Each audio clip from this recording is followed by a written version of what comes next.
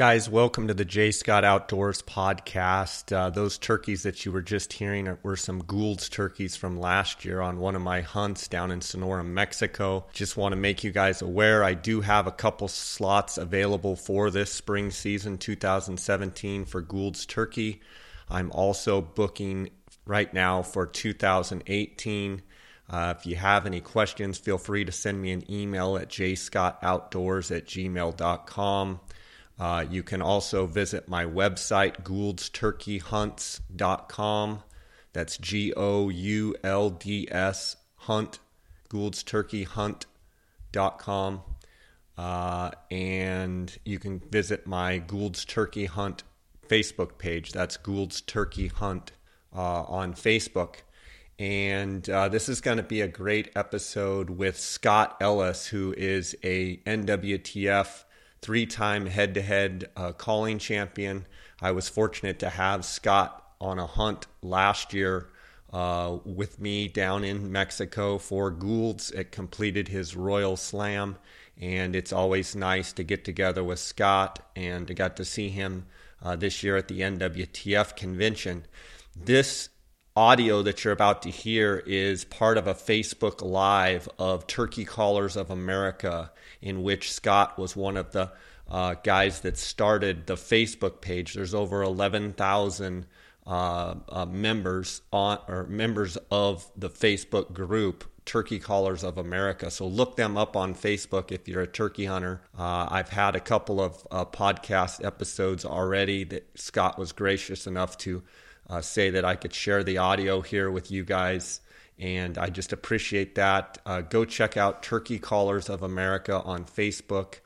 Guys, I'd also like to thank my sponsors, GoHunt.com Insider, KUIU, Phone Scope, and Outdoorsman's, and you can check out the show notes on at the bottom of your device and read the promos and the different discounts with each company. I want to thank KUIU for they're my new sponsor, and we're going to be announcing some exciting stuff with KUIU here to come. So, guys, let's get right to this episode. I want to thank you guys for all your support of this podcast.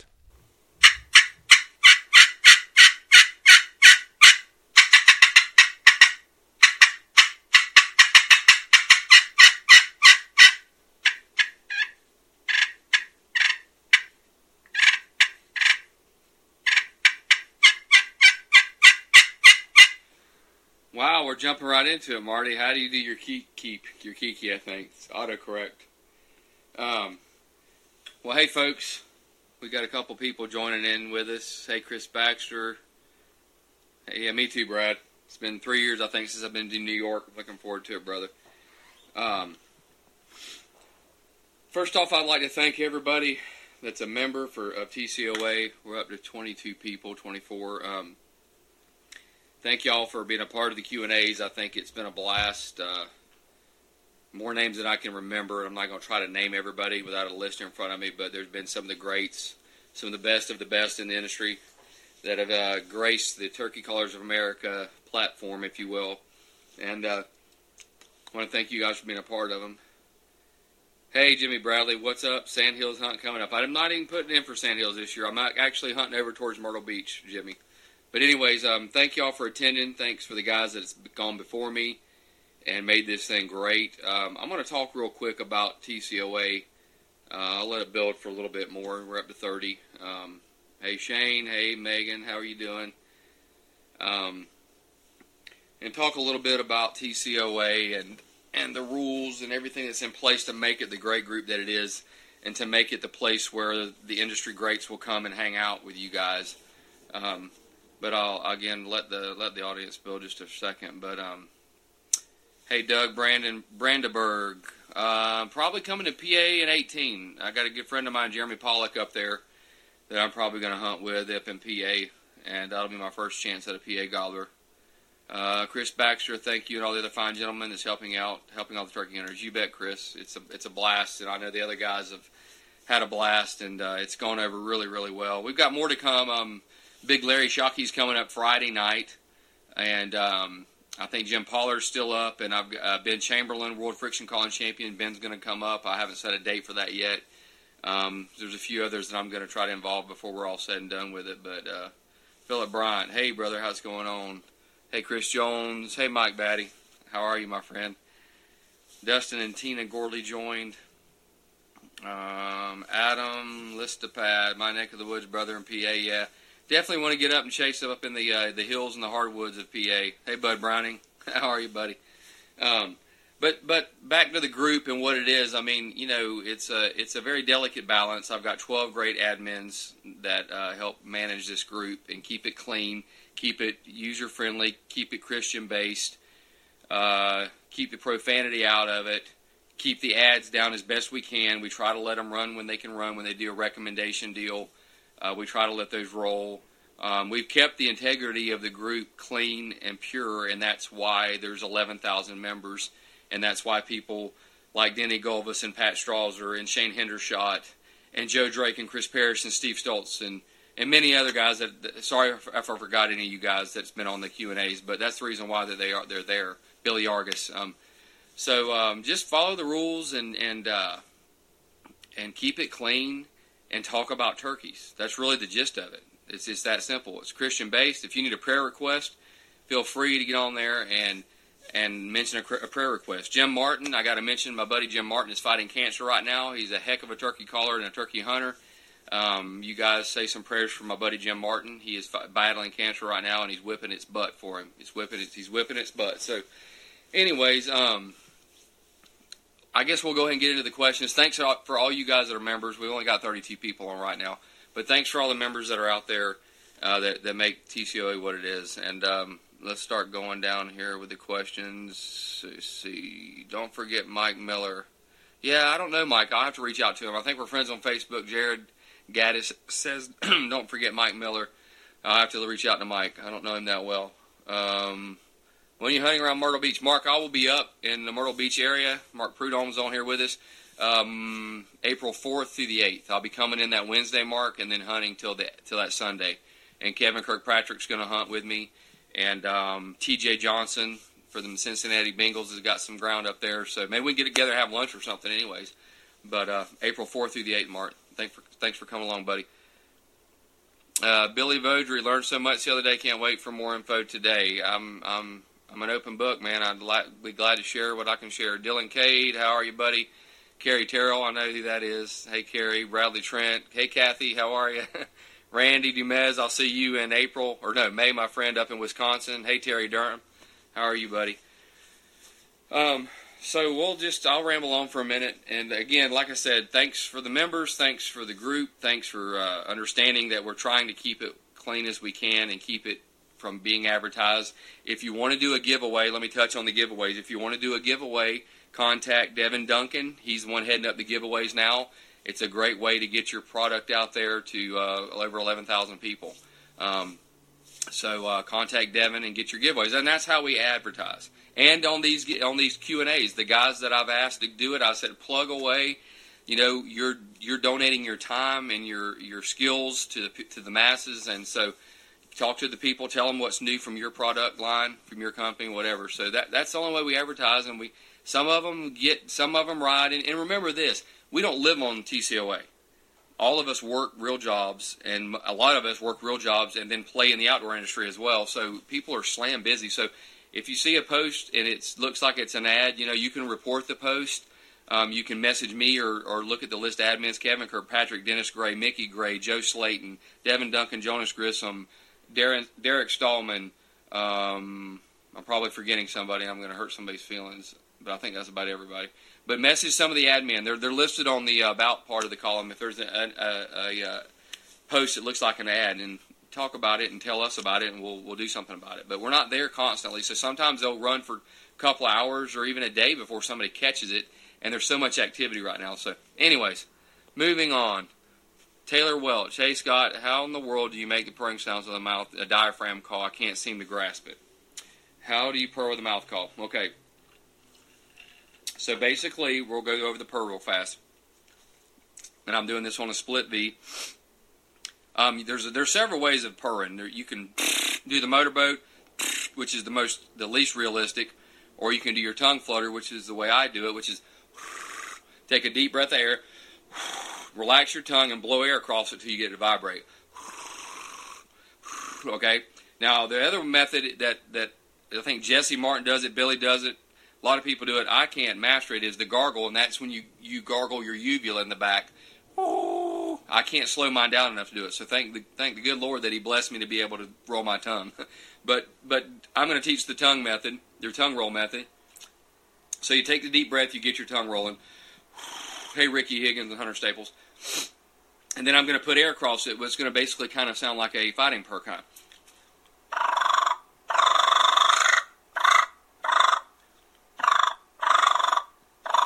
And from there, you start backing the air pressure down, and then you bring it into a contented sound and a soft sound.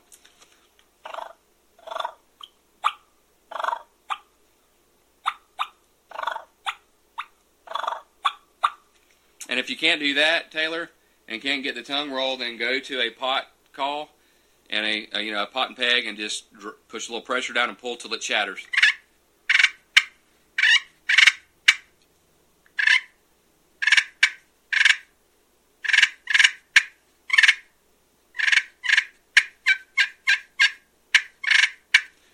So if you can't do it on a mouth call, learn to do it on a pot and peg. But a mouth call is definitely the way to go because it's hands-free operation.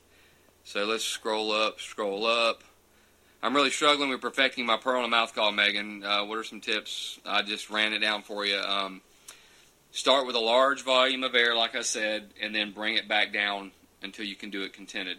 And if that doesn't work, go to a friction call. I mean, the other way again is imagine putting water in the back of putting water in your mouth and gargling. And then what you do is you force air around your uvula and you cause it to vibrate and flutter, and then that creates the purr. I struggle with that. I can't slow it down enough. So there you have it. So that's why I elect to use the tongue roll. So C.J. Sharp, Zachary Goss, Nick Walker, T.J. Harton, Caleb Westmoreland. Hey, how are you? I concur with the slate, just not the diaphragm, Taylor says. Well, keep after it. Like I said, make it loud and make it aggressive just to attain the tongue flutter, and then try to back it down until you get it where it slows down a little bit. Ryan Greathouse, what's up, brother? Ernie Lemon, my buddy up in Idaho, killed some Miriams with him last year, and a Rio with old Ernie up in Idaho. Hey, Brad, how are you? Let's ask some questions, people. This is locally at Chalk, WMA, Chokoloksky maybe. What would be a good tactic calling words that have heard it all? That's a great question. One, add realism to your calling. That's what I preach all the time. Two, pattern birds.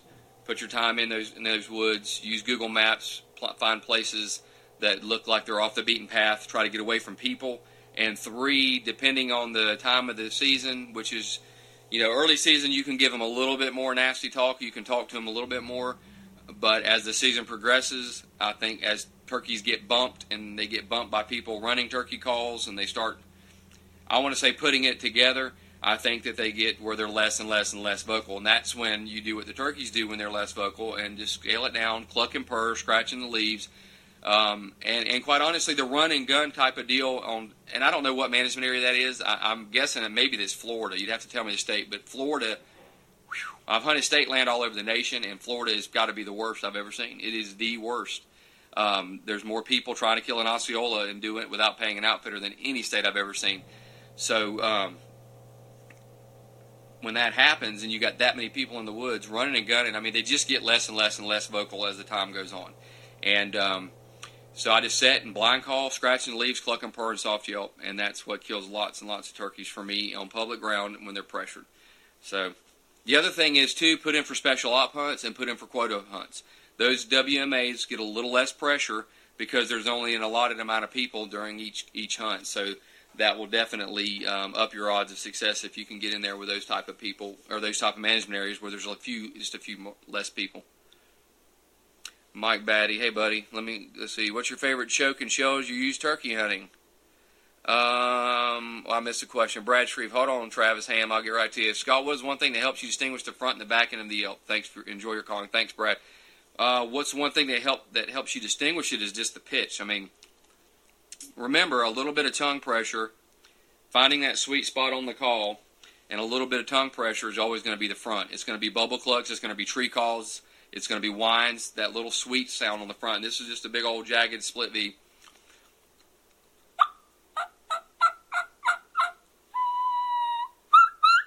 That's a split V. So, find the sweet spot. The distinguishing factor is the pitch, the high, the low. A little bit of tongue pressure to get that whistle, that whine, and drop the pressure down, which activates the top reed, allows the top reed to flutter, and that creates the rasp. So,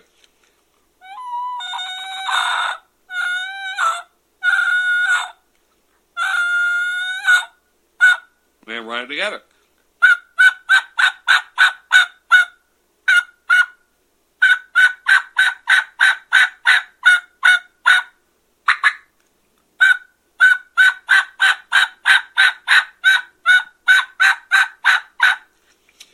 Pitch is what it does. It little tongue pressure at the start, drop the tongue pressure off at the back of the note, creates the rasp. Travis Ham, what's your favorite choke in turkey shells? Travis, I'm shooting right now a Comp and Choke 665 and TSS number 9. So I know everybody's been hearing a lot of hype about the TSS 9 number 9, and it is not hype. The TSS number 9 has the density of a lead 4. It's a smaller diameter, so it penetrates better, and the velocity is there because you're reloading yourself, and the velocity is there just like it would be with a lead load. So penetration's there. The pattern density is amazing, and it's awesome.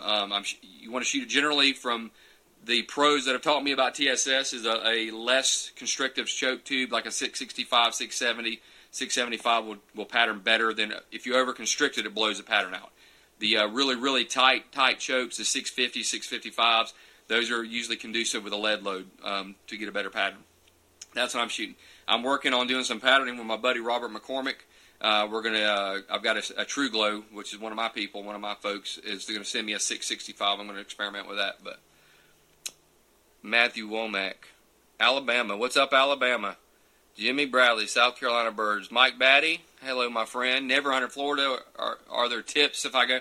Yeah, Mike. I mean, I've been hunting for 32 years, and the Osceola turkey. I've been hunting Easterns about 22 years. And I've hunted Osceolas 32 years, and I've killed a handful of Rios, Merriams, and Goulds. And the best thing I can tell you is that an Osceola is a little less vocal. He's a little less flamboyant. He's a little more susceptible to overcalling. And a lot of places in Florida that Osceolas live is really thick. And that may be one of the reasons why they don't gobble as much as the other subspecies will gobble, because they're in tight, confined spaces, and they gobble. They get pounced on by coyotes and bobcats and Florida panthers and everything else. So I would call less. I would do my homework, and less is more. Less is more. That's one tip I would give you, Mike, if you ever hunted Osceolas. Less is definitely more than a Merriam or a Rio Grande or even some Easterns. Now, Easterns are a close second. I mean, I'm very delicate with an Eastern when I'm working them. I call them just as much as they need to be called to get them in the gun range. So, anywho. There you go, Mike. Caleb Westmoreland. Hey, Scott. Hope all is well. Why do you feel like the Modified V brings you the best sounds compared to the Combo or Batwing? By the way, you sound awesome. Just curious. Well, thank you, Caleb. I appreciate it, buddy. I mean, I'm not saying it's... why do I feel it sounds the best? It just creates that ringy nasally back end for me a little bit better. I mean, I can run would be a modified cutter call. It's just a big old cut out of the side that I kiki on, and then I put a 45-degree angle in the flap that's left over. And I mean, I can roll over you up on it. It's the hen in my ear that I hear that I can get closest to, and that's on a V. But here's like a roll over you up on a cutter stock hog.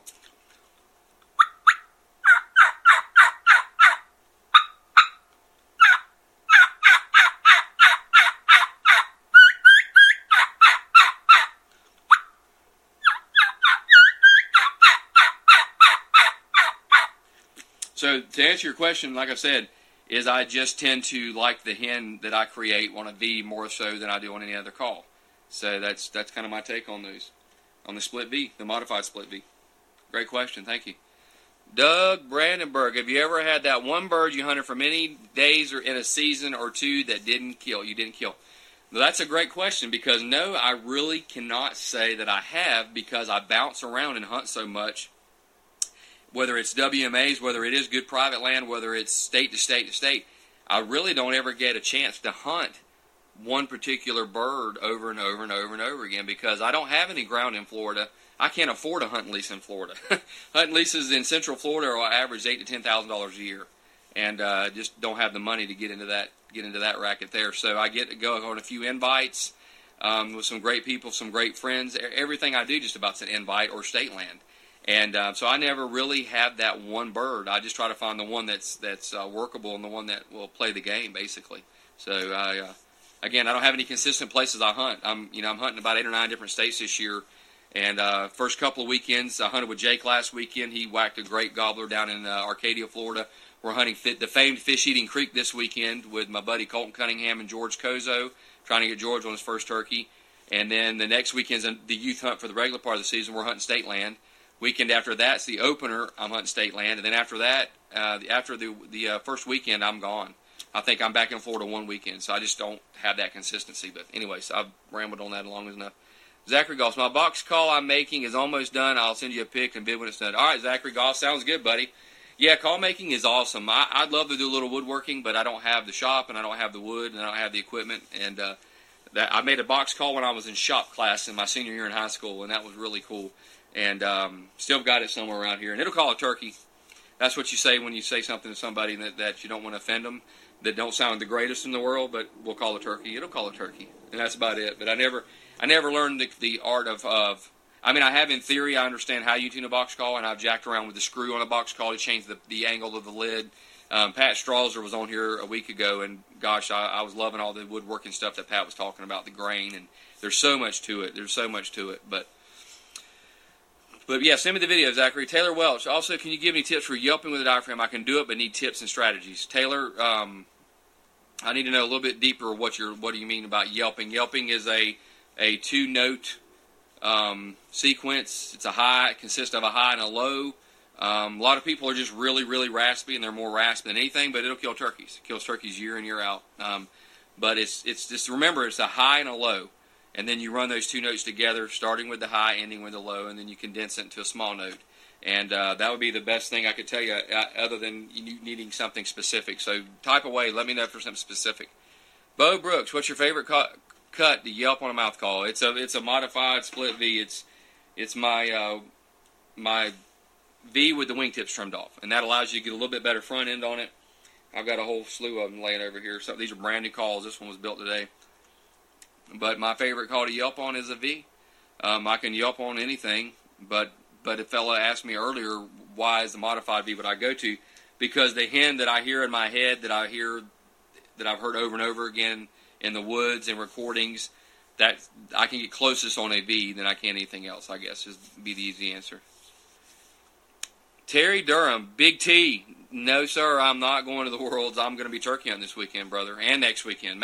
The Worlds, Jake's youth hunt in the Central and the North Zones opened up, so I'll be turkey hunting, man. That Worlds is a bad time for us Florida hunters. It just doesn't. If I can get in the woods and kill a turkey, I'm going to kill a turkey. I love to get on the stage and call, but not going to be my bag of tricks. Not at least if Jake is grown and it's not a youth hunt or something like that it falls on, I might consider doing it again. But I think I haven't called in like 5 years at the World, just because I've been turkey hunting. So, Jason Curry, how are you? Zach Weagle, how are you? Simon Ellis, what's up, my brother? Adam Riley, where can I find a call like that? Sounds great, buddy. Adam, you know where I live, dude. Just holler at me, man. Come on by the man cave and we'll hook it up. Brad Shreve, thanks God, I truly appreciate it. You're welcome, brother. You're welcome. Troy Floyd, what up, dog?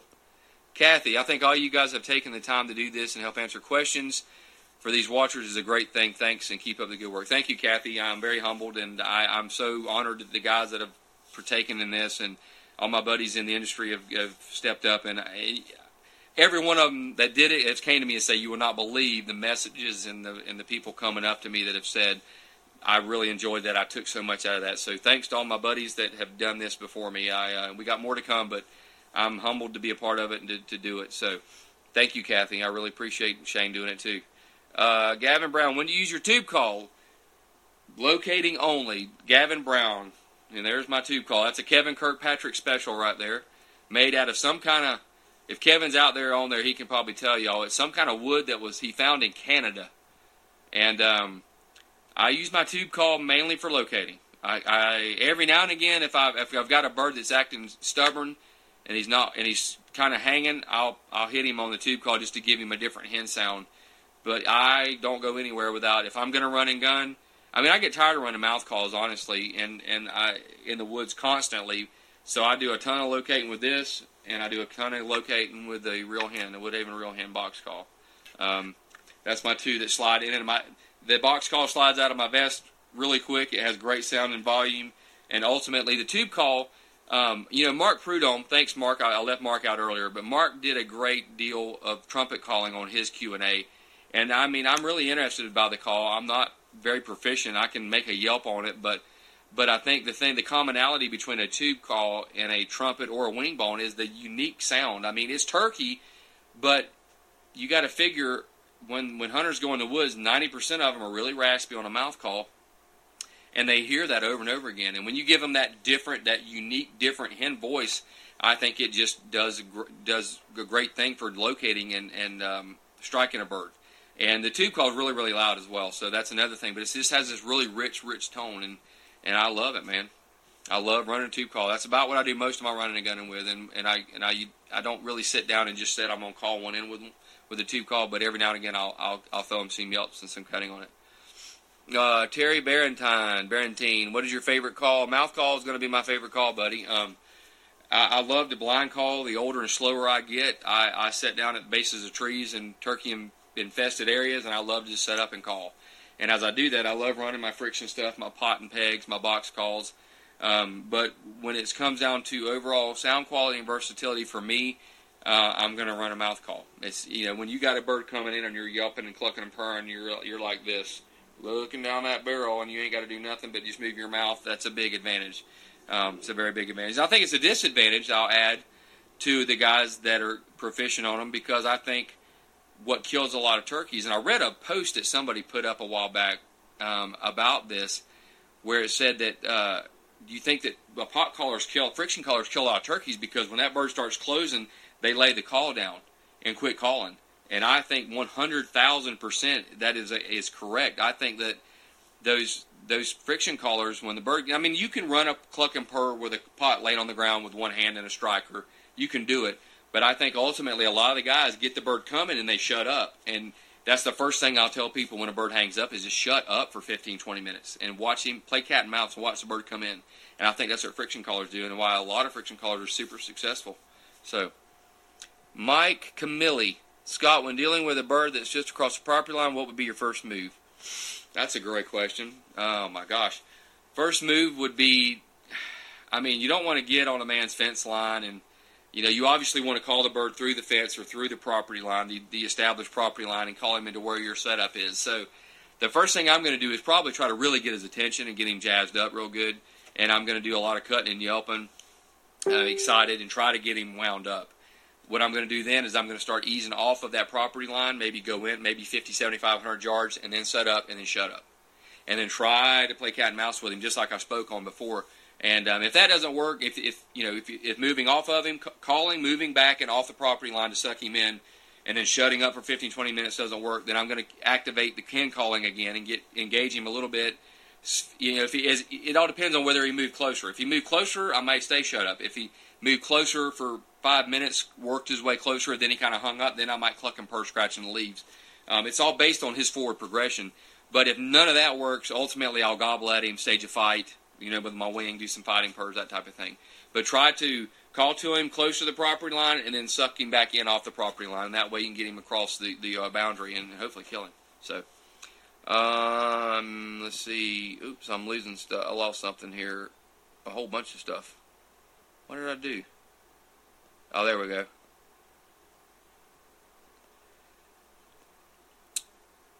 There we go. Ian McClellan. Hey, Scott, can you give any tips on the differences between the alarm putt, cutting, clucks? Also, how do you make sure you're not mixing the two up? Okay. I think an alarm putt has more of a hollow, high-pitched tone to it. It's more stern. I'll try to demonstrate it. Let's see if I can demonstrate it. I don't know how the sound quality on these phones. I don't know how this is working out for us. I'll probably sound like a rookie amateur on here, but I mean, an alarm putt to me has a popping, more hollow, more high pitched sound with a little less rasp. Let's see if I can alarm putt.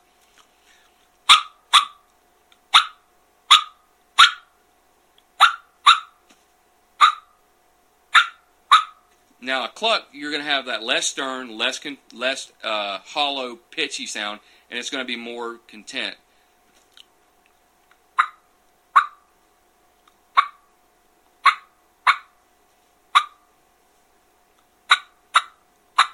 Now, the other key to that, and I don't know if you can even hear the differences I just made there, but the biggest key to that is especially if it's a turkey where there's turkeys around each other, is watching his body language. Watch that turkey when he gives that sound, and watch how he becomes alert. His head comes up. He's looking. It's a nervous, back and forth type sound. And they're inquisitive and they're looking and I mean, if they truly alarm putt, they're not going to hang around very long anyways. But and then cutting, comparing it to cutting is just going to be a little sharper, a little more raspy. The rhythms are very different. And the pitch is less. Now, let me. So if I'm going to cut, I'm obviously going to pop it 1 2 1 2.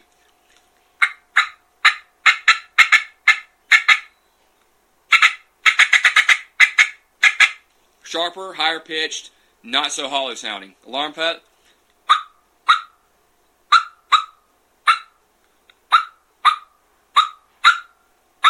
Hear that those little pauses in between there. A lot of it is the rhythm, and a little bit of it is the pitch. And the other thing is just if you can watch a bird do it, you can immediately see that they're alerted. And if there's another turkey in that vicinity, granted they immediately can key on the pitch change, but God forbid they do that and they see that bird become alert and that head starts jerking around.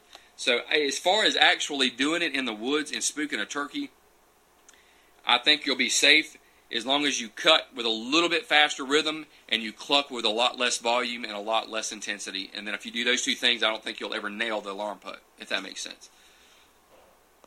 Let's see, Travis Ham, I know Robert, he hooked me up with a Jeb's choke and Constriction 650, and it's pretty tight. Well, good deal, Travis Ham. Robert McCormick is a great guy and a good friend of mine. Hunter Lemoyne, what's up, brother? I'm going to hopefully hook up with you whenever we're up in hunting that WMA land. You're hunting with Randall. I'll try to hook up with you, brother. Shay Cessna, how are you? Tony Young, not in North Florida, cheaper here. I have no idea. Did I miss something there, Tony Young? What's cheaper in North Florida? That may be a loaded question. Keith Leday, hey, buddy, how are you? Cole Parrish, Howard Shekels. Tony, don't give out all the secrets. What's cheaper in North Florida, Tony? The turkey hunts? Probably because they're Easterns. Jason Yarborough, what's up, buddy? One of my Woodhaven guys. J.W. Moore, hey, man. How about some good tube calling tips? Well, what do you want to know, Mr. Shekels? My old buddy Howard Shekels.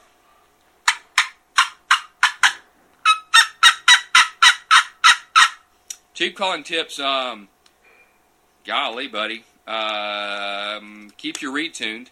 I know that I'm constantly pulling and tugging on my reed to reset it and to retune it because latex, I think, in recent years does not have the elasticity that it once had. And when that being said, I feel like I'm constantly having to tune my tube call to make sure it rolls over right.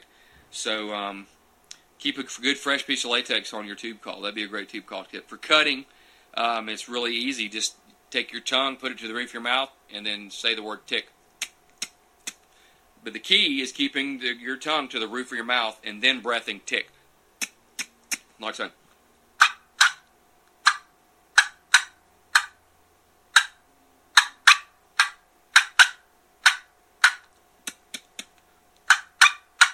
To yelp, a little bit of pressure on. All right, here we go, Howard. Bottom lip, half on the sound plate and half on the reed. Make it squeal, make it whistle. To get it to break over, you actually push a little pressure and push your tongue, your bottom lip forward.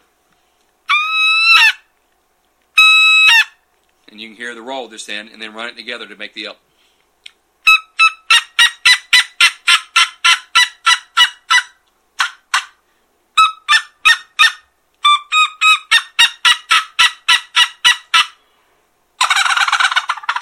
And the gobble say, tuka, tuka, tuka. There you go. That's Tube Calling 101, Howard. Michelle Ledbetter. Hey, Michelle. Hey, Scott. Tell Jake congratulations. I will, Michelle. We miss you. We miss you, buddy. We miss you. All right, let's see. Cheech Neary joined. Hey, Cheech. Congratulations. This is, that's not, nobody saying anything. Ryan Greathouse. When you call, do blow out air like digging up it. Ryan Greathouse, you're speaking in those daggone riddles again. I told you no trick questions. When you call, do blow out air. Do you blow out air like digging up a window? I don't think I've ever dug up a window, buddy. So please demonstrate. I try to teach people the same process. Maybe you mean fogging up a window. Fogging or panting. Maybe that's what you're, yeah. 100%. That's what I teach. So I've got a little YouTube clip that talks about panting or fogging the mirror.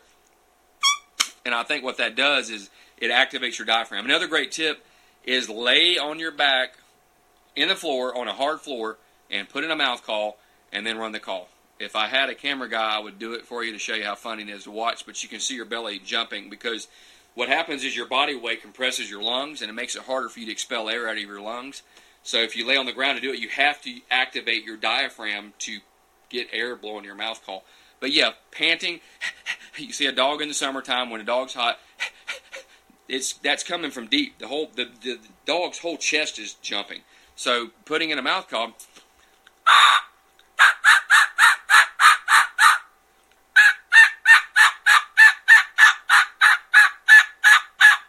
and that's the panting. You can see me literally bouncing on my little futon couch right here.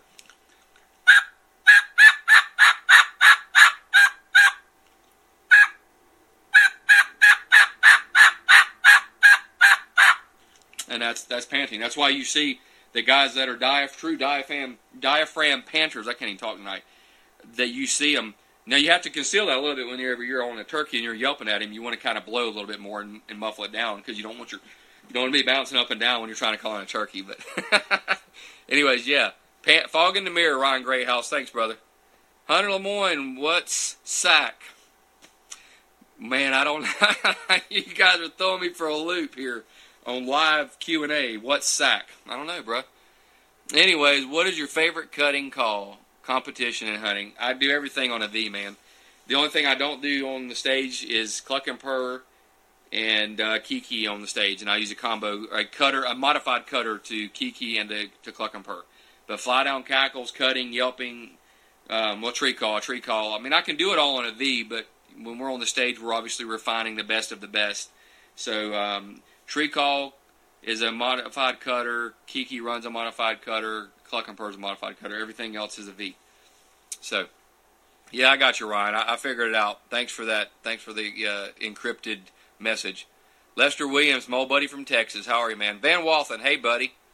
Joe Slayton, could you please do the cluck, key, yelp the turkey did last weekend? Oh, yeah, that was awesome. I heard Doug Herman put a file up. It's so funny.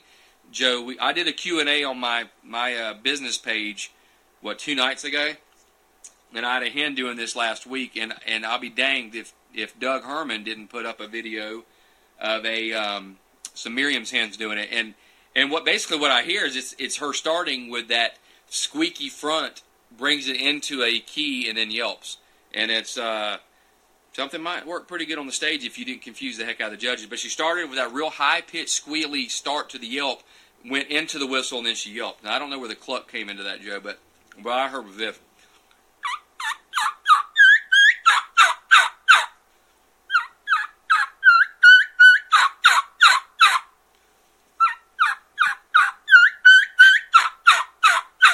Something just like that. You hear that squealy front start, go into a couple of note whistle, and then she'd yelp.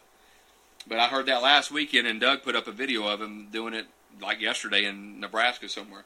So very, very cool. Neat call to think about doing a kiki run on the stage. I don't know if it go over the judges' heads or not, but thanks, Joe. Eric Mail, hey, Eric. Scott Fletcher, hey, my Florida Osceola turkey call buddy.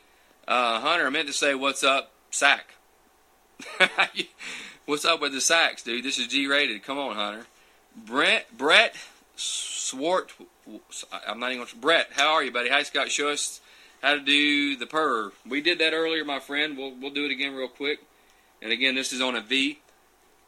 I'll do some clucking and purring for you.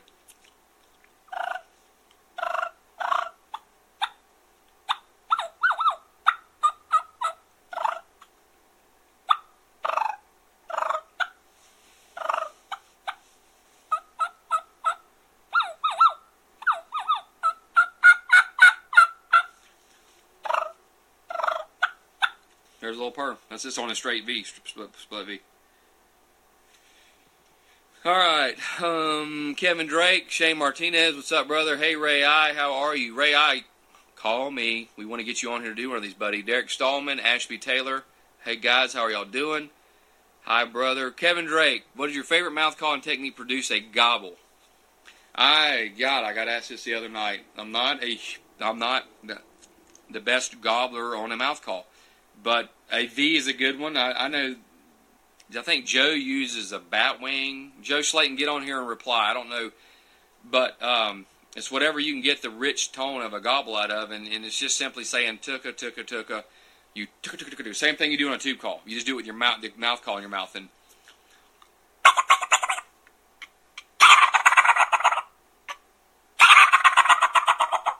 And I'm not the greatest gobbler with mouth call, but it's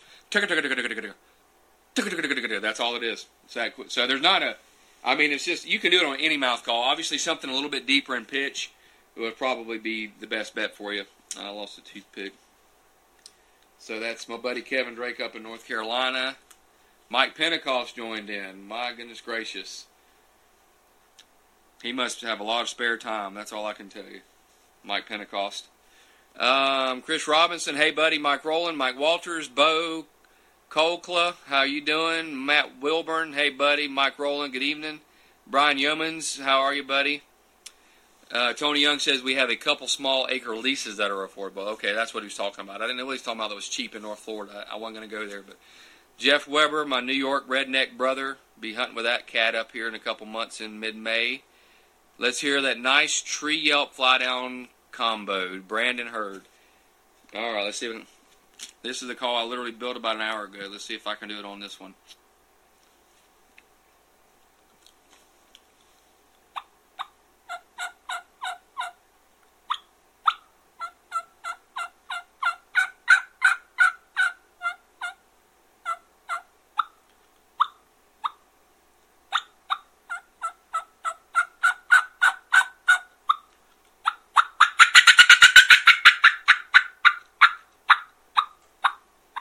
There you go. Tree call, fly down cackle. That's on a V I built an hour ago. As you can see, it says 3/1/17, March 1st. Built it just a little while ago. All right. Sorry that I'm looking down every time I go through a call, but it's OCD kicking in, and I pick a call. As soon as I get done with it, I pick it. Don't want the reeds to stick together. Landon Currington joined. Good to see you. Steve Scott, good to see you, buddy. Gary Chase. When Denny Galvis was on, he said he wasn't going to put on the audio tape on Turkey Sound. I sure think it would sell. Wow, would it ever? I mean, I've been provoking him too. I've been aggravating him. I said, Denny, with all the knowledge that you have, it would be a sin for it to ever not be published, and for the diehard turkey hunters that are in love with the art of calling a wild turkey and communicating with wild turkeys to not be able to capitalize and learn from it. So, if you know Denny Galvis, he's gonna give me some crap about this. But if you know Denny Galvis and you're friends with him on Facebook, find him and ask him to please put out that audio DVD, because it would be a huge hit. Denny has expressed that, the same thing that a lot of us that are true communicators with the wild turkey is what I'm trying to say. We're all hunters, but the people that are really in love with really have the romance with calling and communicating with the bird and not just calling at him and learning the language. Feel like that's kind of been lost in recent years with decoys and blinds and everything else, and there's nothing wrong with it. I always put this out there when I do these things. I don't fault anybody that's doing something legal and having fun doing it and killing and being successful. That's your own prerogative.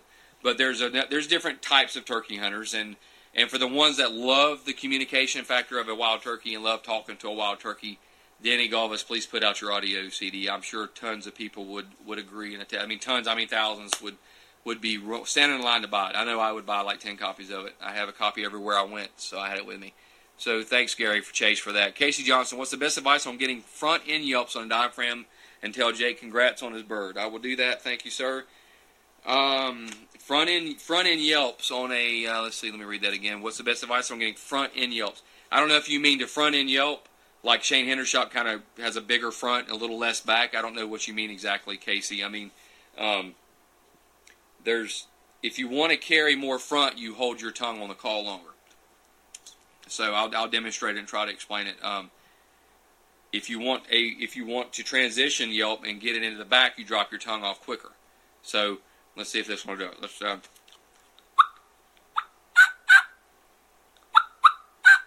So I'm going to drag my tongue and hold it.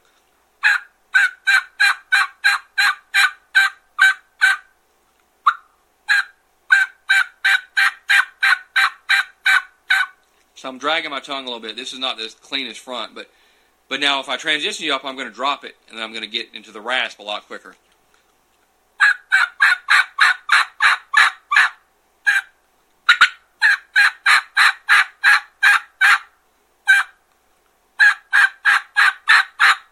Go back to the front.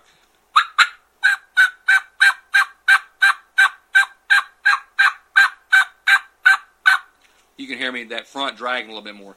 So tongue pressure at the start of that note is what will keep you carrying that front just a little bit longer, and that finding that sweet spot in any call, whether it's a bat wing, a V, a combo cutter, whatever, finding that sweet spot and then starting from that sweet spot is where you'll carry that front and you'll get that front note. So let's see. Corey Welch bringing in a few sacks of crawfish down for the opener. Hope you can make it.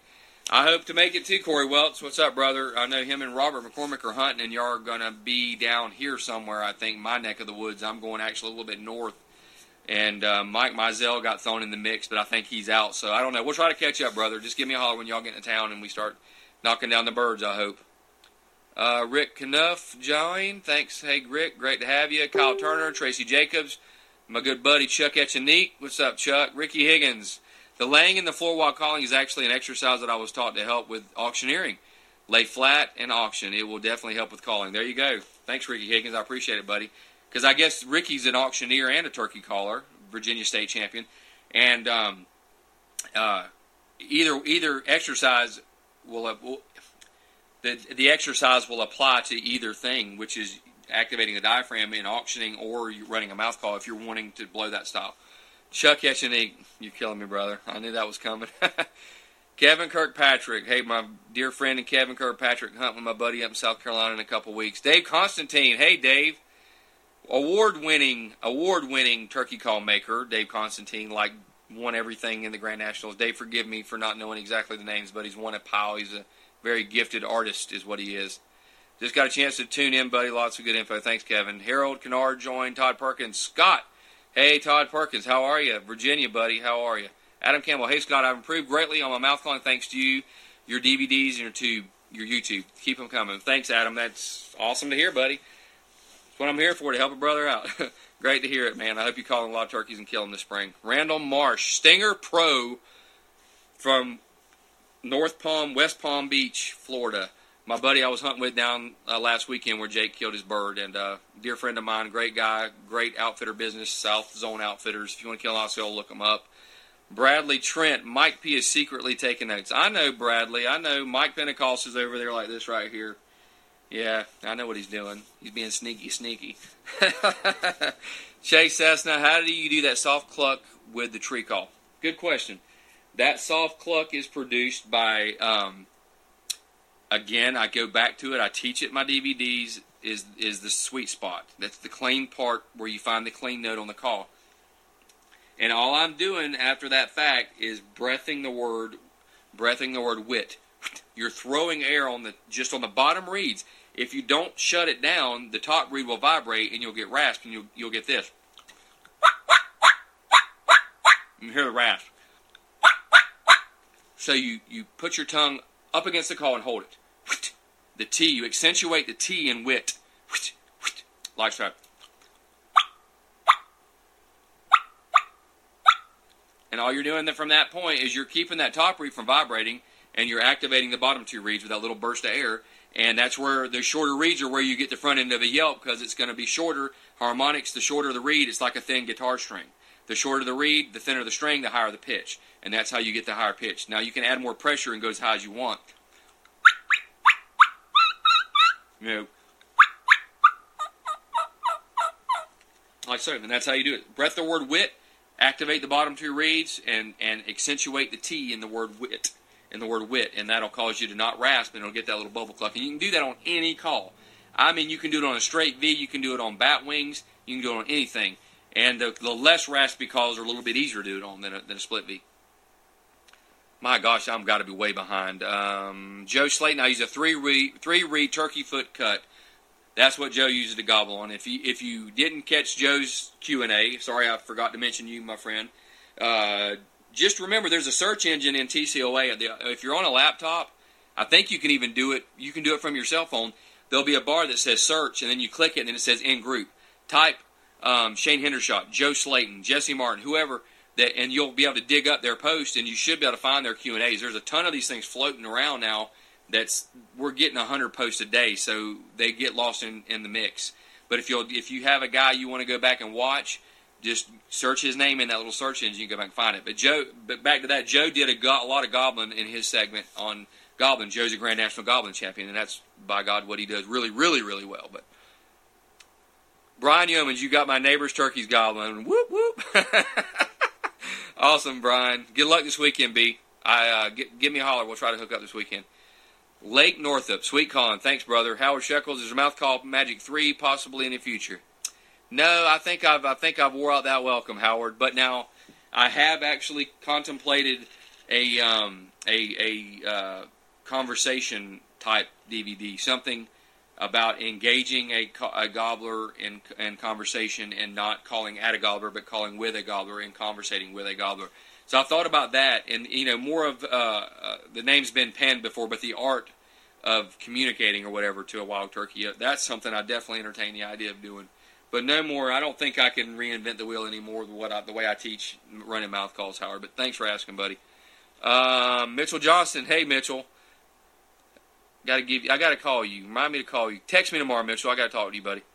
I'd like you to do one of these too, man. Tanner Kleitz, WHTS. I'm not good on that lingo, so I'm not 100% sure what that means. I hope it's not bad. Tony Young, amen. Bradley Mealer, absolutely. Thank you. I don't know which part. Hey, Scott Sweet Scholar, we need to hang out. I can learn a lot from you. Thank you, Lee Osborne. I appreciate it, buddy. Dave Constantine, great job. Super calling, bro. Thank you, Dave. Super call making, Dave. He's an amazing dude. Cody Kovac joined. Hey, Cody. Tanner Kleitz, what's your opinion or advice on decoys? That's a great question. I am not a decoy man. I got to give my dissertation here. I learned to hunt turkeys in public ground in Central Florida in the late 80s, mid to late 80s. We'll call it late 80s.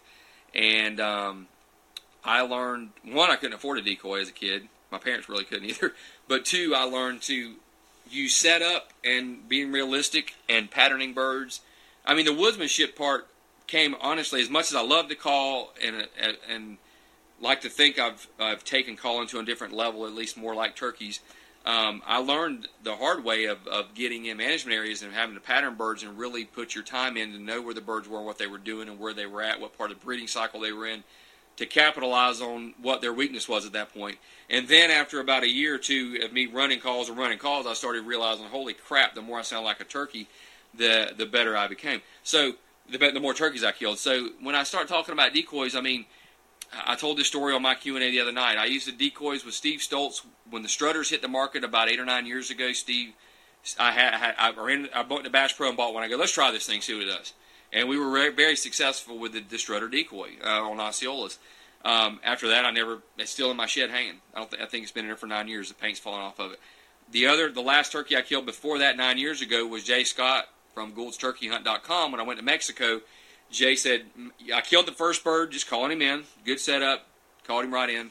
The second morning, we roosted the birds, and Jay's like, put up the Jake decoy. Just trust me. These Goulds are I've literally never seen one shy from a decoy. And that's what happened to me early on in my turkey hunting career, if you will, was I had birds that were shying away from the decoy regularly. And it was the old feather flex. Them things, they look like a spray-painted garbage bag. But, the realism that they have out now is amazing, what they're doing with decoys.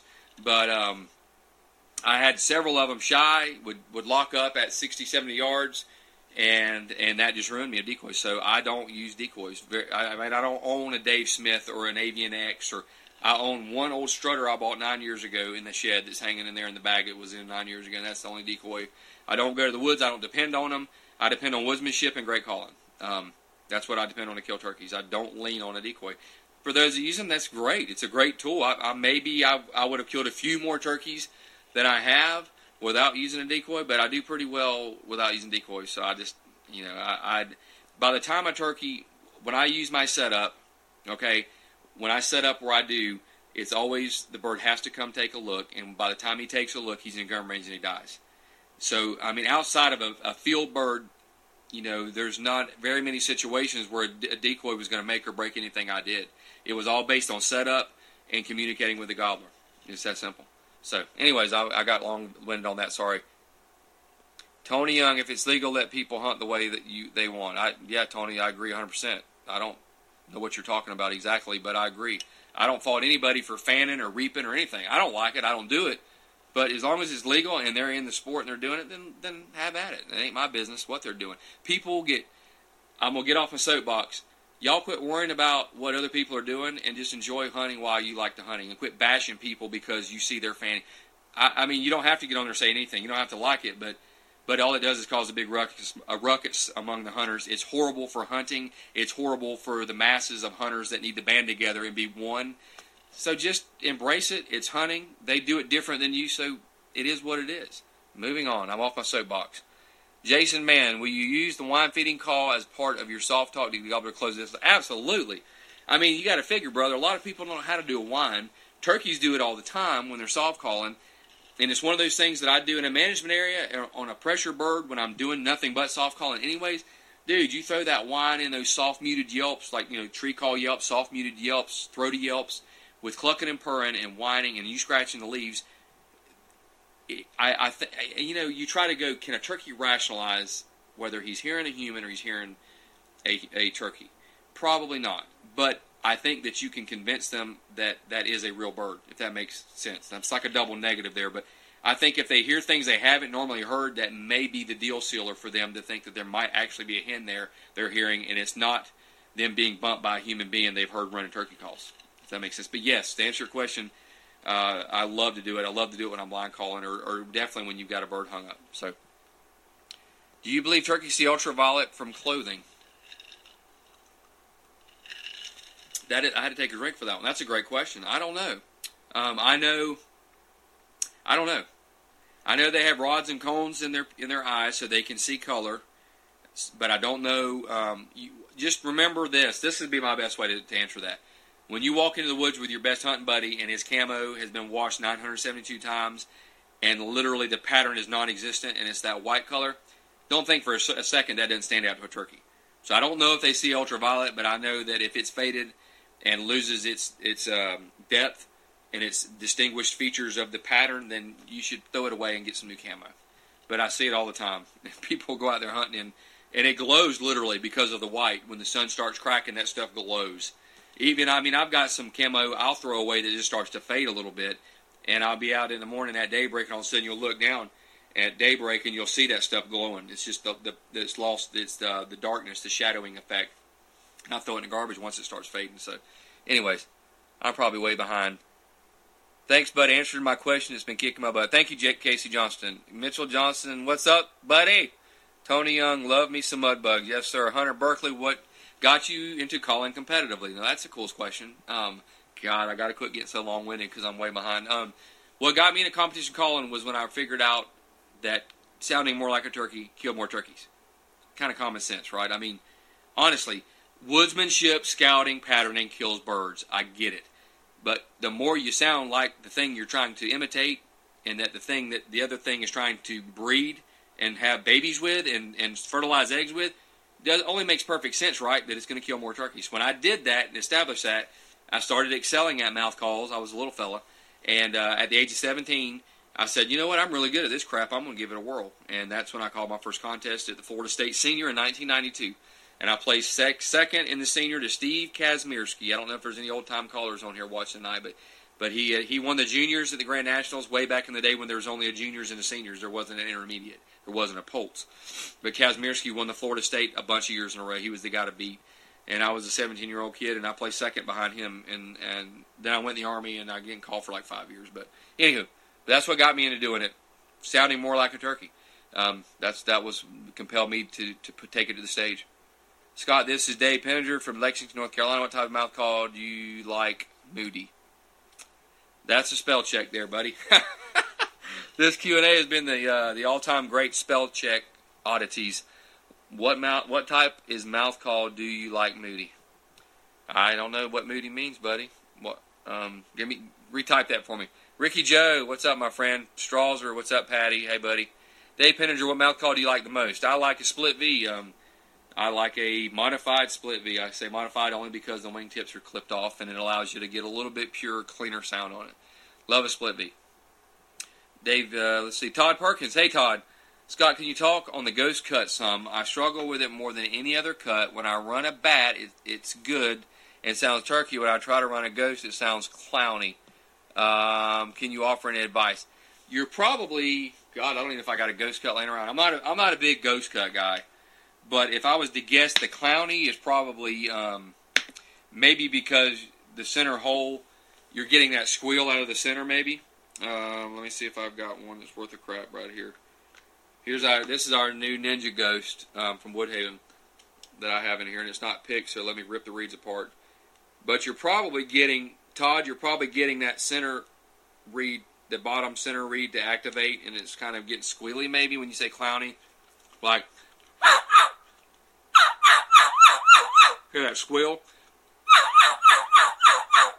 And maybe that's what you're encountering. And the only thing to do to counter that is just try to chop it off as quick as you can, or call right or left of that centerpiece.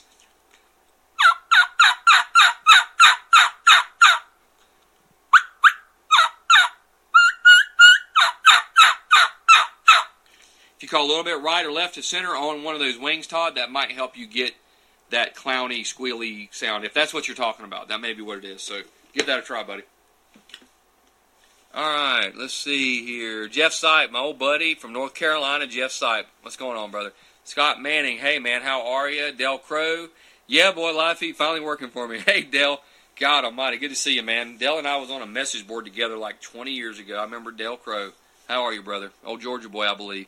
Tony Harrison, what mouth call would you recommend for beginners? I always get asked that, and some people will tell you a single read or a double read, but I find it easier for the average guy that's probably, it depends on your level of dedication to practice and how good you want to get. If you want to practice a lot, you really want to take it to another level, maybe start with a double read call, a straight double read. And I don't have a straight double read laying here, but what you're going to get is you're going to get that distinctive high-low rollover pitch. And there's not going to be any rasp, so it's going to be really hard to cut on or anything else. So once you learn those mechanics of that rollover yelp, then you can translate that into a ghost cut, a combo cut, a bat wing, and it'll probably be easier to get that rollover yelp with a little bit of rasp. But for the beginner guy, I recommend like a combo cut. My signature V is easy. That's my actual Woodhaven V. See, the wingtips are clipped off of it. I recommend my Yellow Venom. This is an easy call to run because it's got some of that exposed latex. That's the Yellow Venom call. Kind of a unique cut. I recommend those because it's still not hard to obtain a little bit of front. You can be versatile and do the soft stuff with it.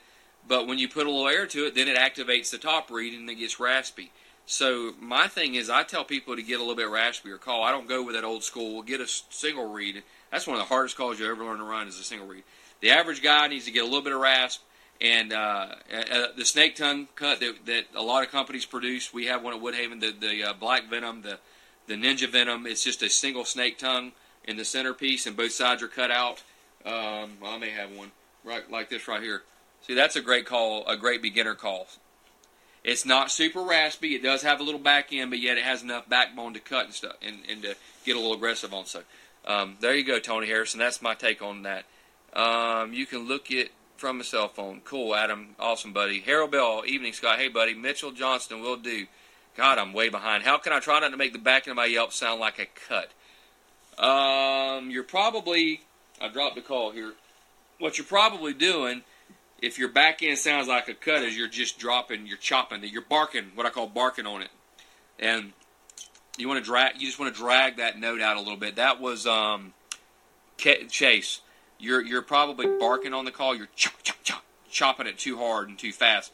Remember, a yelp is a little more of a draggier note, and if you're let me try to demonstrate what you're probably doing. That's probably what you're doing.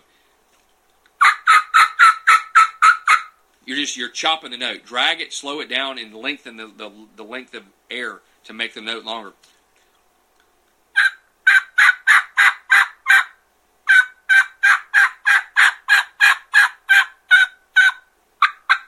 Like so. Just drag the note out. Just drag it out. You're barking on it. You're chopping on it.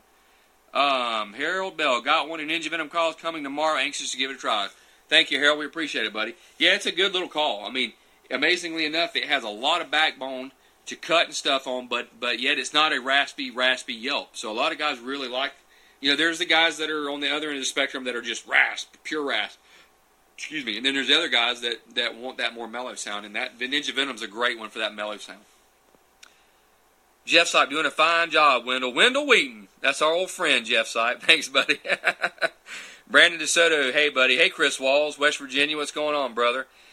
Tom Yeager. Have you ever hunted Northwest Pennsylvania? If so, do you consider it more challenging than most other states? You've hunted. Thanks, Scott, and congrats to you and Stinky. Old Stinky. Thanks, Tom Yeager. No, I've not hunted PA yet. I've hunted New York.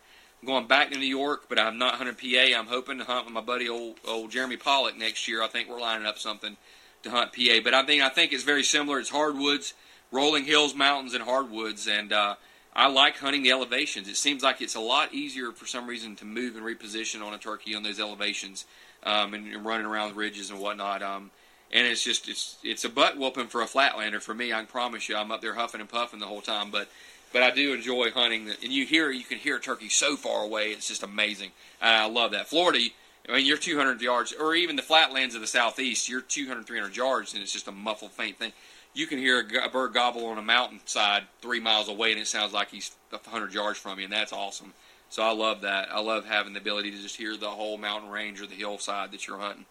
Andrew Maxwell, what would you say is the biggest mistake someone makes while hunting Osceolas for the first time?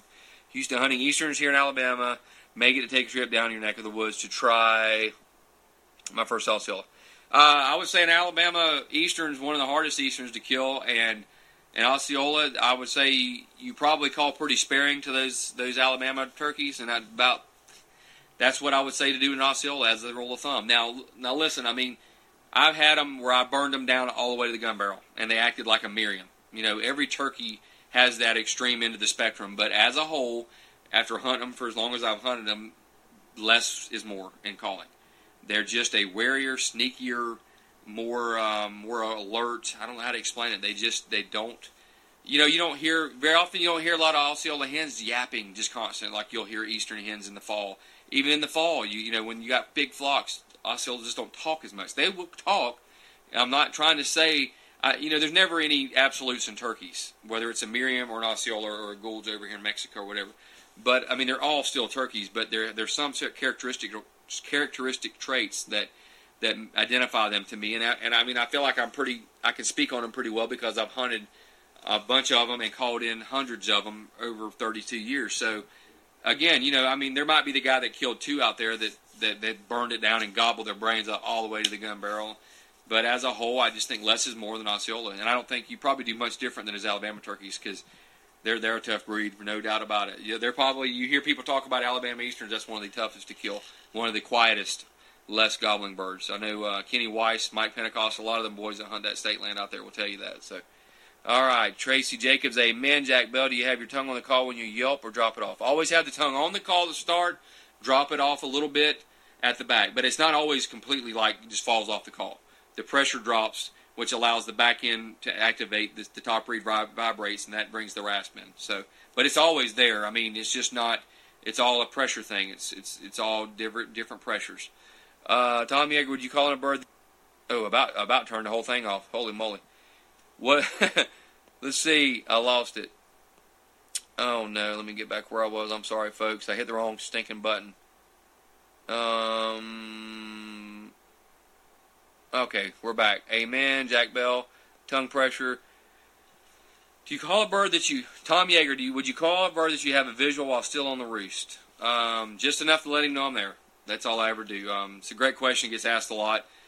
People overcall turkeys on the roost, and what do turkeys do? They sit there and they gobble on the roost, and they gobble on the roost, and they try to gather more hens and gather more hens. So I say very little to a hen on the roost.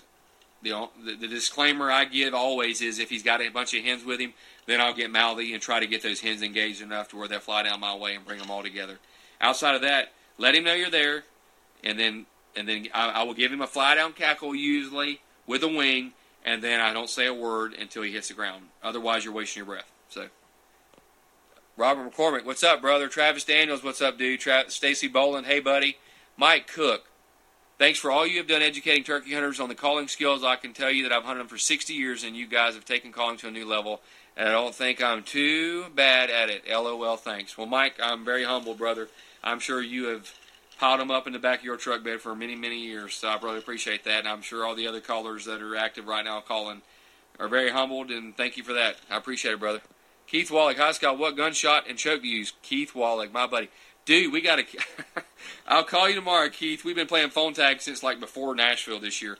I use a Winchester 1300. I'm using...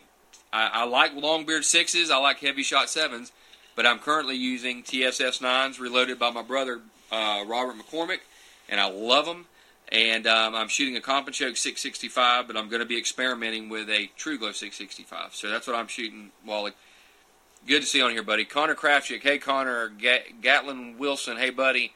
Dave Penninger, I thought your comment on not using decoys was very interesting. I appreciate it, brother. Thank you. Just my take on it. TJ Jordan joined. Hey, TJ. Jeremy Udy, great job, bud. Thank you, my friend. Hi, Scott. Could you explain tongue placement on the reeds and how tongue pressure affects the front end and a good raspy back end of a yelp? Well, hey, Scott, we talked about it about 20 or 30 minutes ago. Tongue pressure and the hindering of the top reed vibrating is how you can get a front end. Whether it's on the bottom two reeds, whether it's on a combo cut, a bat wing, a ghost cut, where you're in the cut where that second reed is exposed latex, a V's a little bit more challenging to get it on, but not necessarily when you clip the wingtips off, because that exposes that second reed and allows you to get a little bit of a front. Software update. No, we don't want that. So, again, go back earlier. I demonstrated. I'll do it again for you real quick. Finding that sweet spot, and it's not over pressurizing the call. It's not cranking tongue pressure. It's just keeping the top reed from vibrating and moving that tongue around that call. And don't be afraid to contort your jaw to find that. Cock your jaw sideways to channel the air in a certain spot on the call. Move the call forward. Drop your jaw like you have an underbite. So that helps some people. Take your bottom jaw, bring it back like you've got an overbite. Just experiment and find where you can make that contact to make that sweet sound. And when you get it down, and you'll be able to find it like this. It's all about muscle memory, like a golf swing almost. When you get it down, you can literally pick up any call within about a second.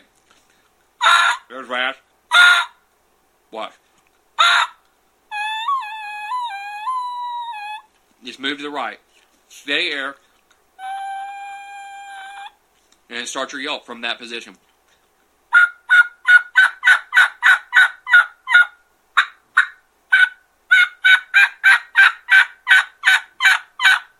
Okay? Remember, the rasp is created when you drop your tongue off the pressure, and that allows those top reeds to activate and vibrate. That's what creates the rasp. So if you hold your tongue on there longer, you can carry that front even more, like so.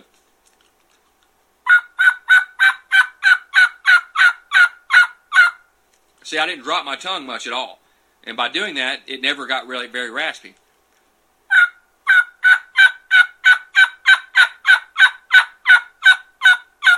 Now I'm going to drop it off.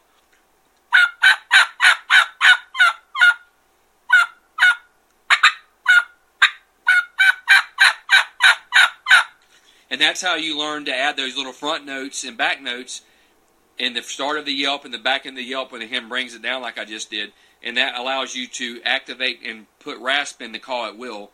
That makes it to a whole another level of realism. So, anyways, go back and watch through it. Earlier in this, a fellow was asking the same thing, and we did kind of the same drill too. But Mark Jenkins, who sells the picks you're using while you're storing your calls? Great question, Mark Jenkins. PartyCity.com. It's Party City. Just go to Party City and type in plastic toothpicks, and you'll find the plastic toothpicks. They're like $6 for 400 or 300, 350. I've been looking at them. I got like 4 of them piled up over here. Cody Gibson, hey brother, what's going on? Ryan Grow, hey buddy. Chase, do a video with Jake calling. Okay, we'll do that. We'll do a video with some Jake stuff. Scott Manning, what is your favorite call for cluck and purr? I mean, my favorite call, my competition calling is a combo or a modified cutter. Forgive me, very loose stretch modified cutter call, which is to say modified. It's a regular cutter with a little angle clipped into the over the exposed reed that's sticking out over the top reed that's hanging. I go in at a 45 and cut it, and it's very, very loose stretch. But I mean, I can purr on all of my yelpers can purr solid enough to be turkey enough to consistently kill turkey. So I mean, any of my yelpers that go in my hunting case will do everything. One may do one thing a little bit better than the next, but they all do it overall really solid. And that's a great attribute to a hunting call. You want it to do. You don't want to have to switch mouth calls, especially if you're using a mouth call. You don't want to have to switch mouth calls in the middle of a battle with a gobbler, because you purr better on this one. Pick a call that you can be proficient with everything, even if it's all middle of the road solid stuff, and it's not the most awesome thing that you can get out of it. If you can do it all and it's proficient and it's decent, then to go with that call. That's my opinion, anyway. Hey Doodle, how are you doing? Elliot Phillips. Hey Scott, mentioned this to you on your Q&A the other night. You might remember I hunt here, Georgia, on Fort Stewart. Getting hard to find affordable private land in South Georgia. I can attest, Florida, I can't afford any private land.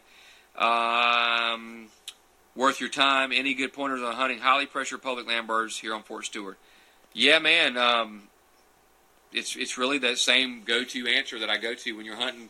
Try to get away from the people. Try to locate birds off the beaten path that aren't getting harassed as much. That's one way to call it an easy turkey. 2, be more realistic on your calls. 3, try to pattern the birds. Try to get in there and do as much time patterning the birds, figuring out what they're doing, because calling may not be what you fall back on. You may fall back on finding him in a strut zone and waiting for him there and setting up there. Use Google Maps when you're out hunting. It's a great tool to find out if he's hung up on a creek or a fence or a ditch or a lake or something else. Use Google Maps to identify land terrain features, possible roosting areas. Use them to help you with your scouting. And last but not least, and I've been doing it for 30-something years hunting public ground, is less is probably more when calling to any pressure turkey. They're not going to tolerate you framming and raking a box call till you got smoke coming off of it. They're not going to tolerate it. If you listen in most places like that, when birds are pressured, the hens are just as less vocal as the gobblers are. When they don't gobble much, the hens don't really get very vocal either. And I think if you do anything outside of that box, you're not doing what's normal to them, and you're giving yourself away right off the bat. That a bird's going to shy from that rashes carrying on with your calling. So there you go, buddy. Hope that helps. Greg Wilkinson, Liberty, MS. What guys help me out? MS is Missouri, I believe. Or no, that's MO, Mississippi. Heck, I don't know. I'm not very educated. Kiki call when you use it. Greg Wilkinson. I don't know what MS stands for. Mississippi, Missouri. Can't remember. Either way, Greg Wilkinson. Great question. Kiki run. I love using it in the springtime. Totally overlooked. I've turned gobblers around when nothing else works. I'm like, well, I want Kiki at him. So I threw 4 or 5 whistles at him, turned the bird, brought him around. Doesn't happen every time. If it happens 1 in 20, your odds of success just went up. So why not try it, right? Last ditch effort kind of thing. 2, I use it a lot for locating. If you just want to think about it, it's a great call for locating because they will gobble at that whistle when they won't gobble anything else. I do it on my tube call a lot. Ask Kevin Kirkpatrick. I'll key on my tube call and then go into yelps, and that's a great locator because it's really loud and it's even more shrill, if you will, than a diaphragm. Last but not least, I use it a lot when talking to the hens. It's a great call. I have a theory, and I love theorizing about these crazy birds, but I have a theory that you can imitate a lost Jenny with lost yelping, which is essentially an assembly yelp, a long drug-out series of yelps. You'll hear hens doing it sometimes. You'll hear Jennies walking through the woods alone, just yelping, looking for company. And it's almost like an assembly yelp, but it's done by a younger bird usually. And I use that. That's a great call to use in conjunction with some keying. And the key, I think the maternal instinct of that brood hen will sometimes kick in, and you're not being offensive, and she may wander over to see who this Jenny is that's looking for a family group, if you will, during the springtime. So that's my take on a kiki. Great call. Use it during the springtime. Don't discount it. Lee Osborne, hey Scott, if you like mountains and you're up to the challenge, holler at me and get you on some Southern West Virginia turkeys. I love West Virginia. I killed a bird in West Virginia 2 seasons ago with a buddy of mine, Wade Boyles, and I love hunting some West Virginia turkeys. That's a lot of fun. I appreciate it, Lee. Josh Grossenbacher. Hey, Josh. How are you, brother? Spencer Cox. Could you please go over how kiki on mouth call? Okay. This is what I'm going to go over. That's that modified cutter I'm talking about. It's like a cutter with a little angle. And it all goes back to the same stuff I teach in my YouTube clip on Mouth Call Magic 1 and 2. Find the sweet spot. Really easy to do that on a call that has exposed latex. A ghost cut, a bat wing, a combo cut, a cutter cut. Anything with that second reed's exposed, that's where you're going to find that kiki.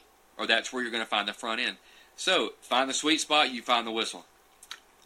If you get in the center of the call, it's going to be raspy. If you go to the left of the call, it's going to be raspy.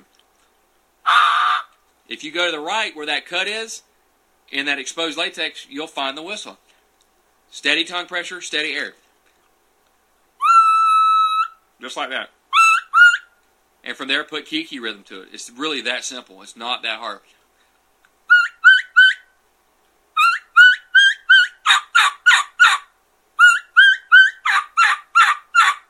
They have kiki run.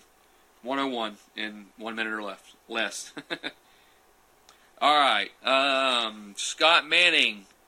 A lot of longbeards this year in my areas of New York and PA. That's good to hear because I'm coming to New York.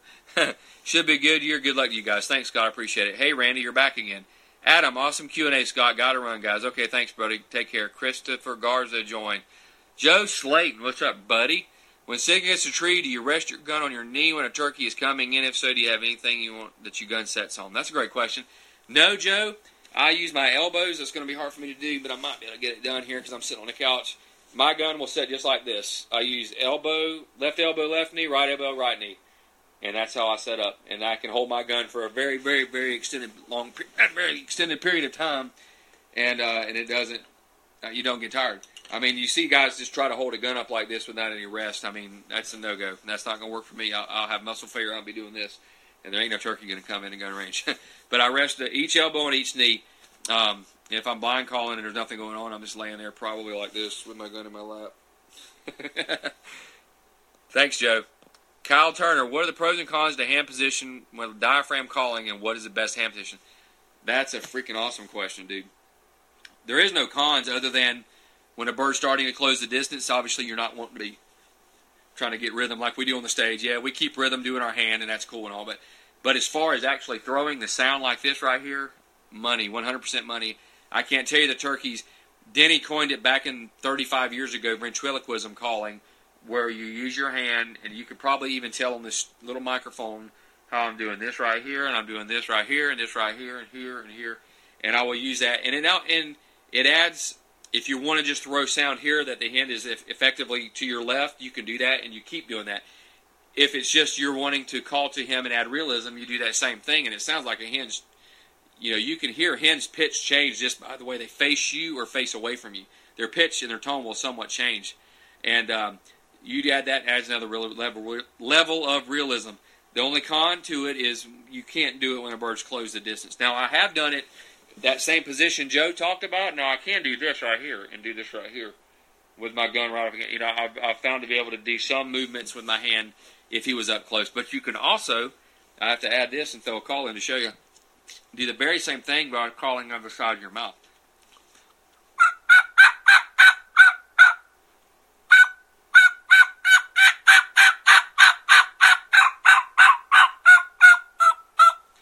See, I hope you can hear the three-dimensional sound that created, but you could just call on the sides in the front of your mouth and completely change the pitch like that hen's moving her head. So there you go, my friend. If you get handcuffed, just use your mouth and your lips. Darren Dye. There's old Darren. How are you, old turkey killer?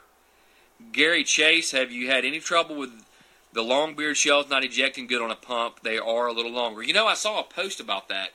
My 1300, I've had no problems. I shot them for, well, they've only been out for a couple years, but I got them right after they came out and hunted with them for a season or two. Never had a problem. But I've had a video I saw of a guy, because the roll crimp causing it to be slightly longer, he was having problems when it fed out of the magazine. Obviously, you could chamber one, but when he went to jack one and it came out of the tubular magazine, then it's when it wanted to hang up in the tubular magazine. So I haven't had any problems with my 1300. And maybe because it's so old and wore, there's like, it's so old and wore that the shell slides easier. I don't know, but I haven't had any problems. Hey, Dennis Gray, one of my admins on TCOA. Good to see you, buddy.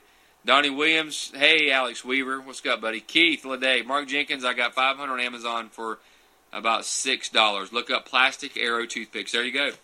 Guys, I can't stress it enough. I mean, I carry 10 or 15 spares with me, and every call on my pack is picked because you go to the woods. It's just a great tip. You go to the woods, and I did it as a kid, and I don't know how many calls I tore and ripped and how long it took me to break them loose. You'd be sitting in the truck just trying to hammer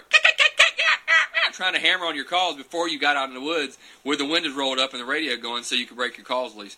You put a toothpick, it's a little cumbersome at first till you get used to it. If your eyes are bad and you have to use readers, you may have a problem. For the fellas that are struggling with eyesight, it might be tougher to try to do it. But if your eyes are decent, you wear contacts or just wear glasses, and you can see halfway decent in front of your face close, it's a great way to prolong the life of the call and to get in the woods and you're ready to go 2 seconds in the engagement. You don't have to break anything loose, and you just go call. You pull the pick and call. So, anyways, Kevin Taylor, what is your key to the whine and whistles? Finding the sweet spot. We go back and watch this, brother, if you have the time. Finding the sweet spot is where you find the whine. This ain't this where you kiki from. It's where you tree call from. Anywhere you find that clear, sweet sound, that's where you engage a lot of the softer calls and the cleaner calls. Okay? Shay Cessna, not a Jake Turkey or your son, Jake Hill. I do a video on it. Oh. Thanks, Chase. I appreciate it. Yeah, I think Jake's going to do a demo for, I just deleted your comment. I didn't mean to do that. I'm pushing too many buttons. But Jake is going to do a video, probably demo, doing that Ninja Hen with that Yellow Heart lid over walnut. It's a wicked sounding thing.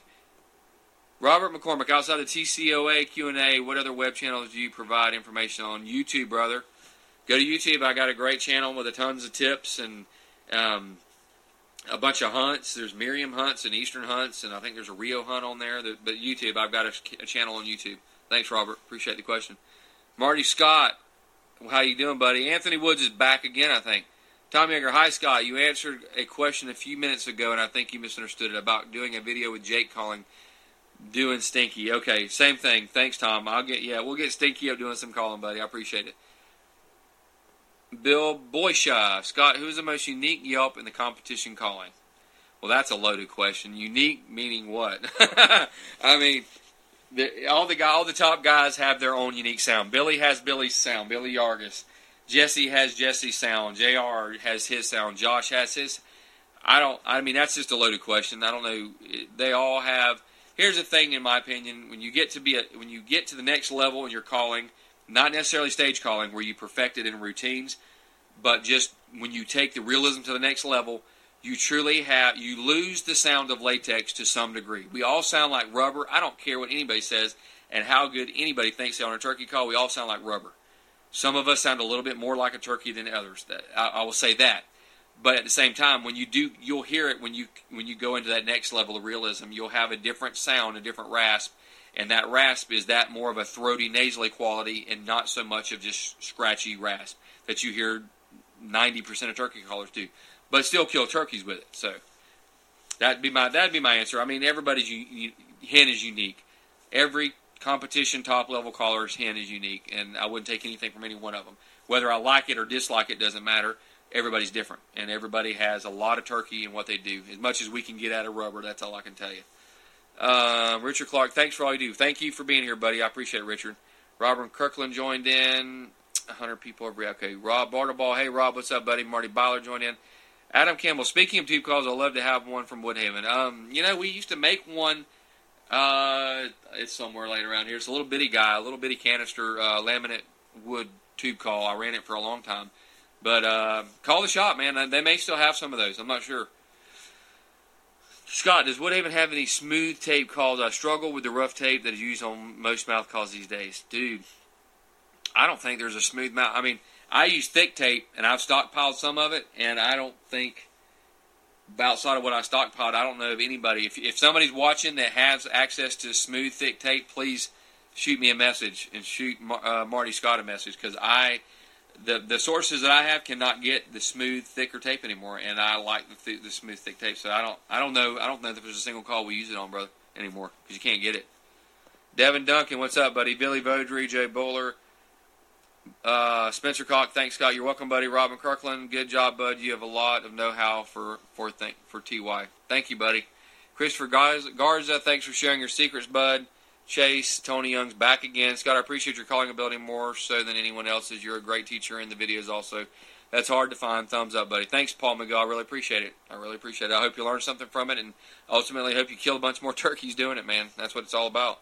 Scott Welch, thanks, buddy. Scott Punswick, are you coming back to Virginia this spring? How do you like these mountain birds? I loved them. Killed one last year with Ronnie Lambrich, one of my Woodhaven guys, and I think Jake and I are going to get to go back in early May. Ronnie is down hunting oscillateds, and we talked at the convention, and he said he thought he'd be open that first weekend of May. So Jake may slip back up there, Jake and I, and catch some trout and hopefully kill some Virginia longbeards. I loved it. Love Virginia. It was beautiful. Mark Prudhomme is back. Hey, Mark Lester. I think people come in and out. They must get bored with me and say they break off and come back. Do you pick all the reeds or top reed? Great question, Joe. No, just the top reed. I let the bottom two reeds stick together.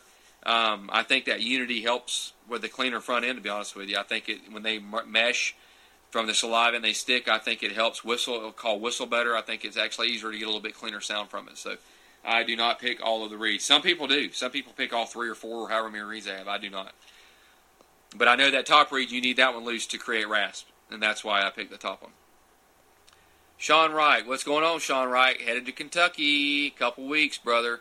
Can't wait, man. Jake's going to Kentucky with me to try to bust up on some Kentucky longbeards. Lee Osborne, where are you putting the pick?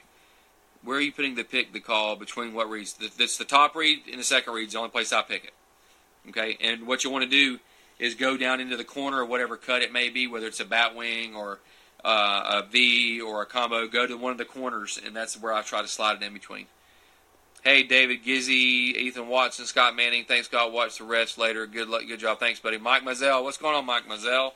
Black Wing Turkeys. You want to get a good turkey mounted? Go to Black Wing Turkeys. Take a minute. Go to Black Wing Turkeys and look at the man's website. Most amazing work I've ever seen. Most anatomically correct turkeys. Feather, not one feather out of place. He puts them better together than they do it live. I'm telling you, it's awesome. Mike Mazel, Black Wing Turkeys. Ethan Watson. My dog, what's up, buddy? I don't know if you're talking to me, but my dog, Ethan Watson. Kyle Turner, thanks. Hey, Mike. Brian Lamont, any advice on calling fall gobblers? Calling fall gobblers, yeah, that's never discount gobbling at a fall gobbler. Never discount a fight with a fall gobbler, and obviously never discount. Always use a gobbler yelp. So it's a great call. I mean, gobblers in the fall establish a pecking order, just like they do in the spring, but they don't separate. So there's a boss gobbler in that group of bachelor flocks. So if you can capitalize on that by a fighting purr or gobbling at him, that you can be surprised that can have a great effect on fall birds. Outside of that, patterning is huge. Finding food sources is huge for fall gobblers. So that's the quick swing on fall gobblers. I'm thinking about planning a trip to Florida in the fall. Is fall turkey hunting pretty decent? Well, Frank, if you don't have public land, then I wouldn't waste your time. You can hunt some management areas during archery season, and some of them you can even shoot a hen with a bow in archery season. But outside of that, the WMA does not allow fall turkey hunting, so you're going to have to do it with private land. But, yeah, it's as decent as any other turkey hunting, I guess. I think Osceolas, I don't know, I would say they're harder to call. I mean, I've said that about spring gobblers and Osceolas, but they're really, really tough to get vocal. I don't hear a lot of fall talk in the turkey woods in the fall in Florida. I hear some. I'm not, again, don't quote me on it. He said they don't ever say anything. No, it's just I hear it a lot less frequent than I hear in the woods of when I'm whitetail hunting in Kentucky, and I've hunted in Illinois, and I've hunted even in South Carolina. I've heard Easterns are a lot more vocal in the fall than Osceolas are. But if you can get land that's got birds, you can make it happen, brother. You can make it happen. Marty Scott, thanks, man. I appreciate it. Thank you. Tanner Kleitz, how do you get a gobbler that's on the roost to fly down to you? It's just a matter of letting him know you're there, man. I mean, he's either going to do it or he's not. And I don't think there's any one particular thing in my mind. I tree call, I let him know I'm there, I get quiet, I fly down with a wing. If that doesn't do it, then I wait till his feet hit the ground. I just don't think there's there's not one magical call that you can give him that makes. I don't know what that's about. Sorry, I got to think. He's either going to come to you because he thinks you're going to breed or not. and he goes the other way, and he thinks he's got somewhere else he wants to go or be. So, no, I mean, there's not one magical sound, dude. Ethan Watson got a 400-acre track and a 200-acre track in Georgia. Stop by on your up to Virginia and the way back. Just let me know, man. All right, I appreciate it, Ethan. I'm actually, if I go to Virginia, I'm flying, brother. Old Florida boy, I don't have enough vacation to drive to all these crazy states. I mean, I'm hunting like 8 states. There's no way I could do it if I drove. Gas would kill me, and vacation time would kill me because it would take a day or 2 or 3 to travel to some of these states before I even started hunting. So I fly everywhere. And I fly Southwest most of the time. No baggage fees, and they're some of the cheaper rates. And I don't work for Southwest, so that's who I fly as much as I can. All right, cool. Well, I think we're winding down, guys. I don't know. It's we've been on here an hour and a half, and we got 42 people still on here, but 10-4. Marty Scott, what is the best kiki mouth call for you? Any type of ghost cut or side cut call, or a bat. Any call that has exposed latex, I can kiki on. Whether it's this venom stuff, the snake tongue call, see that exposed latex, you can whistle right there or right there. Obviously, we got a ghost cut right here. You can see that middle reed, that exposed latex on that middle reed, you can kiki right there. As well, you can kiki on a side cut call. See if I got something here I can dig out of the old box. Like a combo cut right here. That's a red scorpion. See, there's your combo cut right there. Cut or call. Anywhere you see that clear reed and that latex is exposed, you can key on. Now, I'm not even going to go into it. You can key on a V. You can key on the bottom of a split V and not activate the top reeds. That's a whole other class of sitting trying to explain that. It's hard to do. Scott, what Darren Hayes, Dad Gummit, son, I'm late. No, I'm going to finish this up here just shortly, Darren, and you can watch the whole thing and hear me ramble on for an hour and a half. Jeff Hope joined, Bo Brooks joined. Hey, Bo, hey, Larry, Dennis Gray. Good job tonight, Scott. Thanks, Dennis. I appreciate it. The questions are slowing down. Gavin Brown, sorry, how do you fly with your gun? Check it. Yeah, absolutely. I carry a hard case. You declare it when you walk up to check your other bag, and you open it up, show them it's unloaded. They put a ticket in it, you lock it back up, and send it on its way. It's pretty easy. Haven't had any problems flying, other than they've left my gun behind a couple of times. Tennessee last year, left my gun behind. In Orlando, direct flight, which I hate connecting flights. That's one thing I hate to do. That's when your stuff gets lost. When whenever your connector doesn't meet with the one that you're trying to depart on to get to the next location in time, they don't get it on there. But outside of that, I've had no problems really carrying. Just get a good gun case because they will tear your junk up in those airlines. I swear they see a gun case or a hard case and they've got a 400-pound gorilla beating it against the wall because it's like they just try to see how strong and sturdy it is, honestly. So just buy a very good gun case. Do you have a lot of good info on? You have given me a lot of good info on calling tonight. Thanks for doing this. You're welcome, Dave. Well, guys, I think I'm going to sign off. I really appreciated your time. Take kids to the woods, get them involved. That's the future of what we do.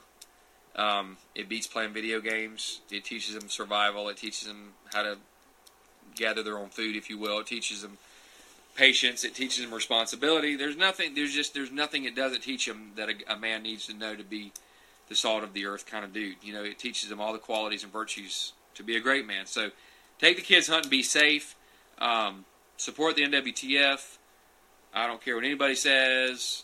Support the NWTF. You may or may not agree with everything they do. I'm losing my voice, but support them. They still support the wild turkey, and they're probably the reason there are turkeys in your neck of the woods. So support them, and have a great, safe spring, and kill lots of turkeys, and share it on TCOA. And we will see you guys hopefully with a bunch of dead turkeys in the near future. Talk to you on the flip side.